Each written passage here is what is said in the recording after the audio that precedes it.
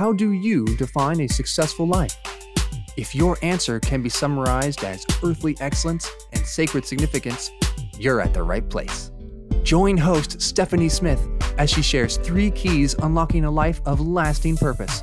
Learn yourself, love God, and live connected.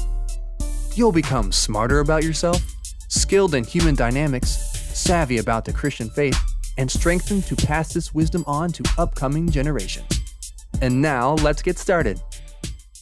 Welcome back to Life's Key 3. I am so delighted that you are with me today. If you have children and you want a ready-made Bible study delivered straight to your inbox that all you have to do is pick up and implement every week, then sign up for highlights and that's what you're going to have. I totally remember the days of having young children at home and wanting to be able to have a systematic Bible study and meaning well so much of the time, but not always getting around to doing that.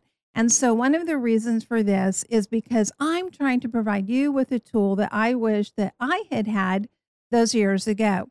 What you're going to have are reading assignments for adults and teens. And then I reference a children's Bible for children who are old enough to read, but specifically has some information in them for elementary ages. And then also I tie to a passage in the 365-day Children's Storybook Bible, which is for preschoolers, children who are not yet reading fluently on their own. There's additional material that I have in there. And one of the benefits is that as new resources are released, you are entitled to a discount. So if you haven't already, hop on over stephaniepresents.com and sign up today. All right, let's jump in and continue with our dive into the book of Ruth. In our last episode, looking at Ruth chapter 2, it ended with a gleam in Naomi's eye as we start to see that she is thinking, aha, as it relates to her widowed daughter-in-law, Ruth. Just a short recap. Naomi and Ruth have returned from the land of Moab. Now, Ruth was originally from Moab, so she's referred to several times in this book as a Moabitess. Naomi, however, was Jewish. She and her husband and 2 sons had left the land of Israel about a decade before, and they had moved off and lived in Moab for about 10 years because there was a famine in the land of Israel. During that time, both her husband and her 2 sons, they all died. We don't know why. We don't know whether it was all at once or over it was a period of time. We do know that during that time, both of her sons also married Moabite women. This is a pretty strong indication that the family had intended to stay and settle in Moab. What we don't know is whether Naomi's husband, who was the one making these decisions, really had consulted God about moving off to Moab and remaining there or not. The Bible is entirely silent on that. After the death of her husband and sons, Naomi says, I'm going home. And Ruth returns with her. Her other daughter-in-law initially is going to go, but she decides that she will return back to her home. But Ruth says, oh no, you are not getting rid of me. I am coming with you. And even though we get a taste of the tremendous pain and grief and suffering that Naomi has and is continuing to experience when she returns home, I mean, this lady is very authentic, and it's easy to kind of dismiss her sometimes as this embittered old soul, but I don't see that that's consistent at all with her character throughout these 4 short chapters. I don't think Ruth would have been wanting to go back and live in a foreign country with somebody who was just a bitter old woman. I think there's a difference between being honest and authentic about the pain of your life and becoming embittered by it. So they have returned home, and they are at the bottom of the heap in terms of economic security. They are widowed, they are impoverished, and they are in a place of great dependency and vulnerability. We don't really know the ages of either one of them. And as is true for most people in the Bible, we are not told anything about their physical characteristics. So Make a note of that, because when you read in scripture where something is said about a person's physical appearance, pay attention to that, because typically that does not happen. So when a remark is made, it's important to say, oh, okay, why is that significant in this story? After they return to Bethlehem, we saw last time Ruth takes the initiative and she acknowledges the reality of their situation, and she goes out to participate in the reaping for the barley. Now, the way this worked was a long time prior to this, God had established a safety net for the poor. And what that meant was that when people harvested their crops, they were not supposed to take every last crop out of their field. There was room around the edges of the field that they were to leave. And there were also instructions about grain that fell to the ground and different procedures so that the poor could come in and they had a way to gather food for themselves. Even though this isn't the main feature of the book of Ruth, I do think it's worth pointing out here that God cares for the poor. You cannot read the Bible, whether it's the Old or New Testament, without understanding that if there is one group of people that you better not oppress, it's the poor. And the safety net that God provides for people so that they don't starve to death requires something both of people who have plenty and people who are poor. It's not just one or the other. So the people who have plenty are commanded to conduct their business in such a way. Now, this was an agricultural nation. And so primarily you had agriculture that was the center of the economy.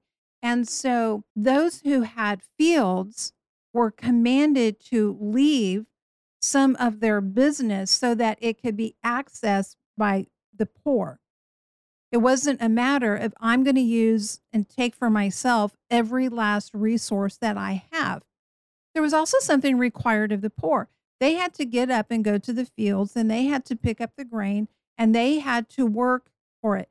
It wasn't a matter that the landowners were commanded to gather the grain and thresh it and leave it in buckets or barrels or bags for people to come and pick up. But they did have to leave it. They had to basically walk away from potential profits in their fields and to make those profits easily accessible. The poor didn't show up at the fields and demand anything, but they did have an opportunity to show up at the fields and to set to work. And so when Ruth goes out to glean in the fields, she is engaging in this economic safety net system that God had set up years and years before. And Boaz, as we can see in this story, conducts his operations in accordance with that. As a matter of fact, he goes one step further. He doesn't just do the bare minimum. He goes a step further because he gives direct instructions to the laborers in his field to make sure that they take out some of the sheaves of barley, and then later we learn also wheat, and to leave them so that Ruth has plenty. He doesn't want her and Naomi to just have enough to survive. He wants them to be well taken care of. This entire economic safety net system validates what is true. We typically value when we have skin in the game. Isn't it true that if you have purchased a ticket to go to an event, you are far more likely to go than if there was no cost to you whatsoever? And that's an important principle that we can apply not just in big areas of our lives, but we can apply in small areas. When we have plenty, we need to be intentional that we create ways that other people can receive from our abundance. Also, when we are in a position of need, and that doesn't just necessarily have to do with food or housing or shelter, although it definitely begins with those basic necessities. But when we are a place of need emotionally, relationally, spiritually, that there's some work that we're supposed to put forth in order to have our needs met. We don't just sit on the sidelines and go, somebody come take care of me, we have a responsibility to take initiative and to show up in our own lives to do our part to address the needs that we have. So Ruth chapter 3 opens with Naomi. So chapter 2 closed with Naomi and this little glint in her eye. And chapter 3 opens with Naomi giving Ruth some very clear, specific instructions. What's the reason for this? The barley and wheat harvest lasted probably around 2 months. And Ruth has been working in these fields for about 2 months. Remember, this is demanding physical labor. She is showing up early in the mornings and she is working throughout the course of the day. And this is dirty, hard, demanding, totally non-glamorous work. She has proven her grit and determination. She has proven that she is willing to take responsibility for her life and not just sit around and moan about the circumstances that she's in. Remember, she's not to blame for becoming a widow. We don't know all of those circumstances, but she faces head on the situation that she's in, and she determines she's going to do her best given the opportunities that she has. And over the course of these weeks, as she has continued to work in Boaz's field, Naomi's kind of been going, Naomi knows that Boaz is a redeemer of her. Now, Boaz was related to Naomi's deceased husband, Ahimelech. So he's not a direct relative of Naomi, so far as we know. At least there's nothing in these passages that indicate that. Although we are quite clearly told that he was connected in some way to Ahimelech. We don't know exactly what that connection was, but we know there was a family tie here. This is what is so incredibly important for us to understand, not just in order to grasp the story, but to make application of this in our own lives. You know, here in the United States, and I think this is true in a lot of Western culture, but especially in the United States, you know, we have this immigrant, independent, pull yourself up by your bootstraps, pioneering kind of mentality. And although there's value in that when it comes to grit and determination and hard work, there's also a potential downside to that thinking, which is that we don't value our connectedness to other people, either in the present or in the past. There is no such thing as a self-made anyone. No one makes themselves. We are all impacted by and influenced by, just as we impact and influence others. The significance of this interconnection between families served many purposes, and I'm not going to detail all of those, but a couple I do want to point out is number one, the importance for the Jewish people to know where they came from and to have these family connections is it was a way of saying no one is replaceable. Every person counts. It wasn't just about remembering who came from who and all those kind of things with the begats. It wasn't just to satisfy a person's curiosity. It wasn't just an ancient form of ancestry.com.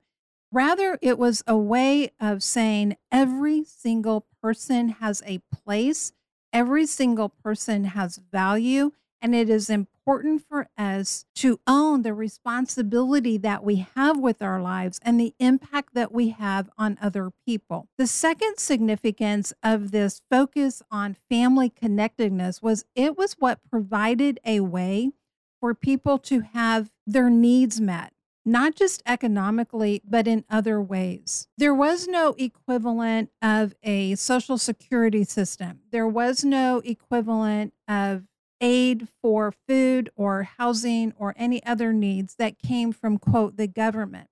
Your needs were to be met by your family, and not just family in the way that we think of it with your immediate spouse, children, maybe your parents, but your family was a much broader, concept than what we have today. This included aunts and uncles and cousins of cousins and uncles of uncles and so on and so forth. There are still cultures in the world today who operate with this. And children who don't just grow up learning their ABCs from the time they're young, They learn to be able to repeat their family lineage going back generations. And there is in these cultures a tremendous sense of obligation to hospitality and to the interconnectedness that we have as people. Naomi knows that Boaz is kin, again, to her now deceased husband. And that means that he's also a redeemer who has some rights and responsibilities, not only to her, but also to Ruth. And so Naomi has kind of been going, aha, I think there is the potential for a match here. Now, this is not a biblical version of Emma Woodhouse like in Jane Austen's novel, Emma. This is a woman who was looking out for Ruth's well-being. She is trying to secure a future for her that is going to be good for her. She knows that at some point it's likely that Naomi is going to pass and Ruth is going to be left here in an incredibly vulnerable place, even more so than she currently is. She is still looking out for other people, even though she has suffered so much. Naomi has become a matchmaker. And we don't need to try to gloss this over with anything other than here's a woman in a situation where she sees this is a good match that's going to be beneficial to both Boaz and Ruth. And she decides she's going to be the one who's going to get them together. So what does she do? Well, first of all, she uses the knowledge that she has of men. Remember, she had a husband and 2 sons. And she knows that it's not going to be good for Ruth to show up to Boaz if she doesn't look her absolute best. Remember, Ruth has been working in these fields for probably a couple of months now, and she didn't come home every night to a fresh, hot shower. So Ruth says to her, all right, you need to scrub up, girl, and then you need to anoint yourself. In other words, you need to look your best. You need to put on some nice perfume. You need to make sure your hair is glistening. You need to look your absolute best. And then she proposes this situation where Ruth is basically going to propose to Boaz. And she's going to do it in such a way that she is respectful of Boaz. She doesn't put him on the spot. There's no, hey, let's surprise Boaz when he's in the city gate and we will show up with a big parade and say, hey, Boaz, how about you propose to this woman? That is not what happens. She instructs Ruth to carry this out in such a way so that if Boaz rejects Ruth, Ruth is not going to be unduly embarrassed or humiliated. Remember, neither of them know the outcome of this. There's no foregone conclusion here that Boaz is going to say yes to basically Ruth's proposal. This is a high risk.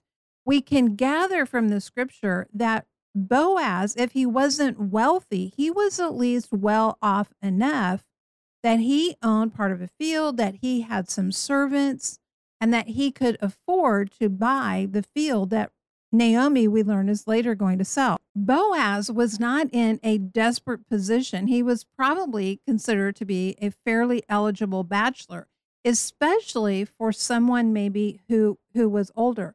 We don't know exactly the age difference between Boaz and Ruth, but we do know that there's some sort of an age difference because Boaz makes reference to this in his response to Ruth. So Boaz is out here one night and he's threshing the grain that's been harvested. He may also have been staying there overnight to keep guard over the grain. And the Bible says that, after he's eaten and he's had plenty to drink, his heart is merry. Okay, we don't need to pretend like what he was drinking here was raspberry iced tea. It wasn't. He was drinking wine. He felt pretty darn good. And then he goes off to sleep. And Naomi has told Ruth, okay, you're going to go over there. You're going to not make your presence known. Basically, you're going to sneak up on the guy, but you're going to do it in a way that is respectful. And then you're going to go over and you're going to lay down. And when he wakes up, that's when you are going to propose. And that's exactly what Ruth does. Now, I don't know how people worked out marriage proposals in Moab, so this whole thing could have seemed like one cockamamie scheme to Ruth. You want me to go where and say what and do what? But whatever her initial response was to this, as they were discussing this, Ruth places her trust in Naomi. And again, this is another indication to us that Naomi had proven that she was a woman not just of generosity, but she was a woman of wisdom. Ruth demonstrates that she continues to have a teachable spirit.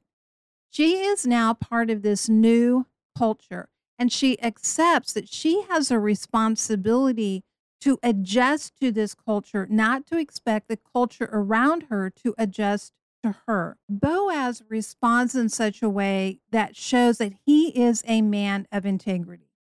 He doesn't shame or embarrass or take advantage of Ruth. As a matter of fact, he does just the opposite. He is very generous with her. He is kind in his response to her.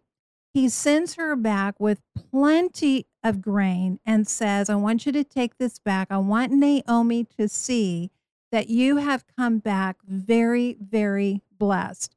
It's kind of a physical representation and a way of saying to Naomi, all right, Naomi, I'm in agreement with your plan here. Just hold on. Boaz also looks out for Ruth's reputation. He gives her instructions about when and how to go back into the city. He values her enough to be a protector and a provider, not just in terms of food, but also to protect her reputation. He wants to provide for her in the most generous and comprehensive sense of the word. Naomi has an understanding of men, and so she says to Ruth, okay, you know what? Just hold on, because he's not going to rest until the matter is settled. And sure enough, Boaz takes initiative. He goes into the city. He calls to the other man who had the first right of redemption, and he's very savvy in how he presents this proposal. He doesn't start by saying, hey, there's Ruth. Would you want to marry her? Because if you don't, I do. No. He presents to this other closer kinsman redeemer, and he says, hey, there's a field that Naomi is wanting to sell, which is interesting because this is the first time that we've heard that Naomi has a field for sale. We don't know exactly how she had legal right to this. The scholarship on this is kind of murky, and there's a lot of different interpretations about what legal rights to property that women and widows had in that time period. But somehow or another, she has a field that is up for sale. Had it been on the market for a while? Did she try to sell it when she first got back to Bethlehem and there had been no buyers? Or had she decided, you know what, I think if I put that field up for sale, that is going to play into this matchmaking scenario. And I think that this might be a way to further along this plan to get Boaz and Ruth together. Remember, she's not just trying to get Boaz and Ruth to marry because she thinks they'd be a cute couple. She is looking out for Ruth's future. And she's not manipulating or taking advantage of Boaz in this. She wants Ruth to have a man of integrity, and she also sees this would be a good fit for Boaz. We don't know whether Boaz had ever been married. Had he been married and widowed? Had he had children and they were still living and adults and we just never hear about them? Had he never had children? Had he had children and they had all died? Again, the book of Ruth is interesting in all of the things it does not tell us. So we don't know anything about Boaz's previous marital history or whether he'd had children or not. So however it came to be, and whenever it came to be, that Naomi has this field for sale, Boaz approaches this man with savviness, and that's important for us. When we have important deals to take care of, and yes, that includes business deals, not just what we might want to think of as spiritual deals, we need to be savvy and to think through and to be effective negotiators and to put things in such a way we're not lying, we're not manipulating, but we are being savvy about how we conduct our affairs. Another way that we can see that Boaz is a man of integrity here is he acts in a timely manner. He doesn't just make Ruth a promise and then he leaves her hanging and wondering if he's ever going to get around to filling it. This is actually a pretty good story for people who are looking for a marriage partner to think in terms of, what are the characteristics that we see here in Ruth and the ones that we see in Boaz? So what did Boaz see in Ruth? Well, first of all, she's a very loyal person. Secondly, she's a woman of grit and determination. She's not afraid of hard work. She has a teachable spirit, and she is very respectful of Boaz. In all of the encounters that they had had together, Ruth had always treated him with respect. And then what about Boaz? Well, first of all, he always goes above and beyond what he has to do in order to show respect to Ruth. He doesn't just do the minimal viable to get by. He goes above and beyond. He is a person of initiative. He is responsive to her with kindness and with generosity. So even though he's not the one who initiates the proposal, it's not a matter that he is apathetic or lazy. Rather, I think we can intone from the story that he has not reached out to pursue Ruth because he did not want to seem as if he was taking advantage of her because of her economic status, because she was a foreigner, or because of their age difference. When he does accept her proposal, he acts in a timely way. He doesn't make promises and then just expects her to just wait around until circumstances align and he is able to get around.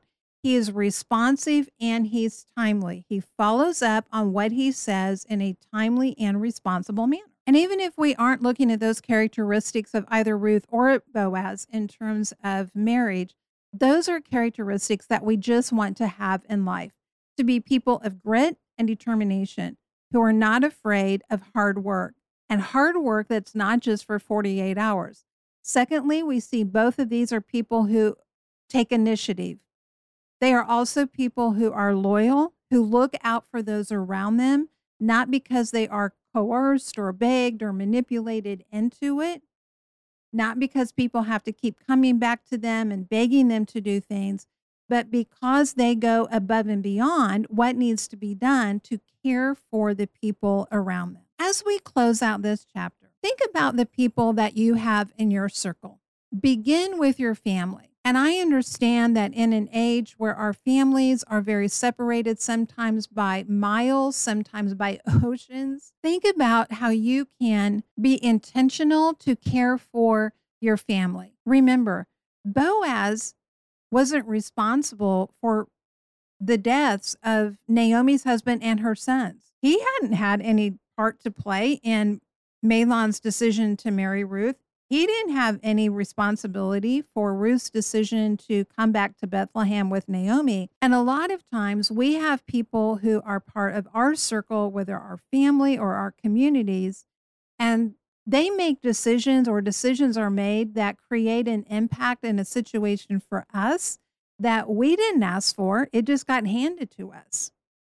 But the fact that we weren't a part of creating that situation doesn't absolve us of our responsibility to do something about it. Whether you take away from this the importance of grit and hard work, initiative, choosing to live open-handed and open-hearted and open to healing, just like we have been seeing in Naomi, and looking out for the best of those around you, being a person who goes above and beyond just the minimum in order to care for the people in your lives, even if they're in situations that weren't of your own making, and to be people who act in a timely manner on our commitments and who show respect and regard for other people and how we carry on our business with them, whether it's personal or whether it's economic. These are all some things that we can take away from this Old Testament story. Next week, we will wrap up our study of the book of Ruth, and then we will be off into a new book. So I invite you to stay tuned for that. Come back next week as we wrap up this story. If you haven't already, hop on over to the website, stephaniepresents.com, sign up for highlights, share it with a friend, and most of all, remember this, my friend, you have an impact that is immeasurable, eternal, and irreplaceable. Thank you for listening. For information on speaking engagements and other resources, visit the website at stephaniepresents.com. Remember, learn yourself, love God, and live connected.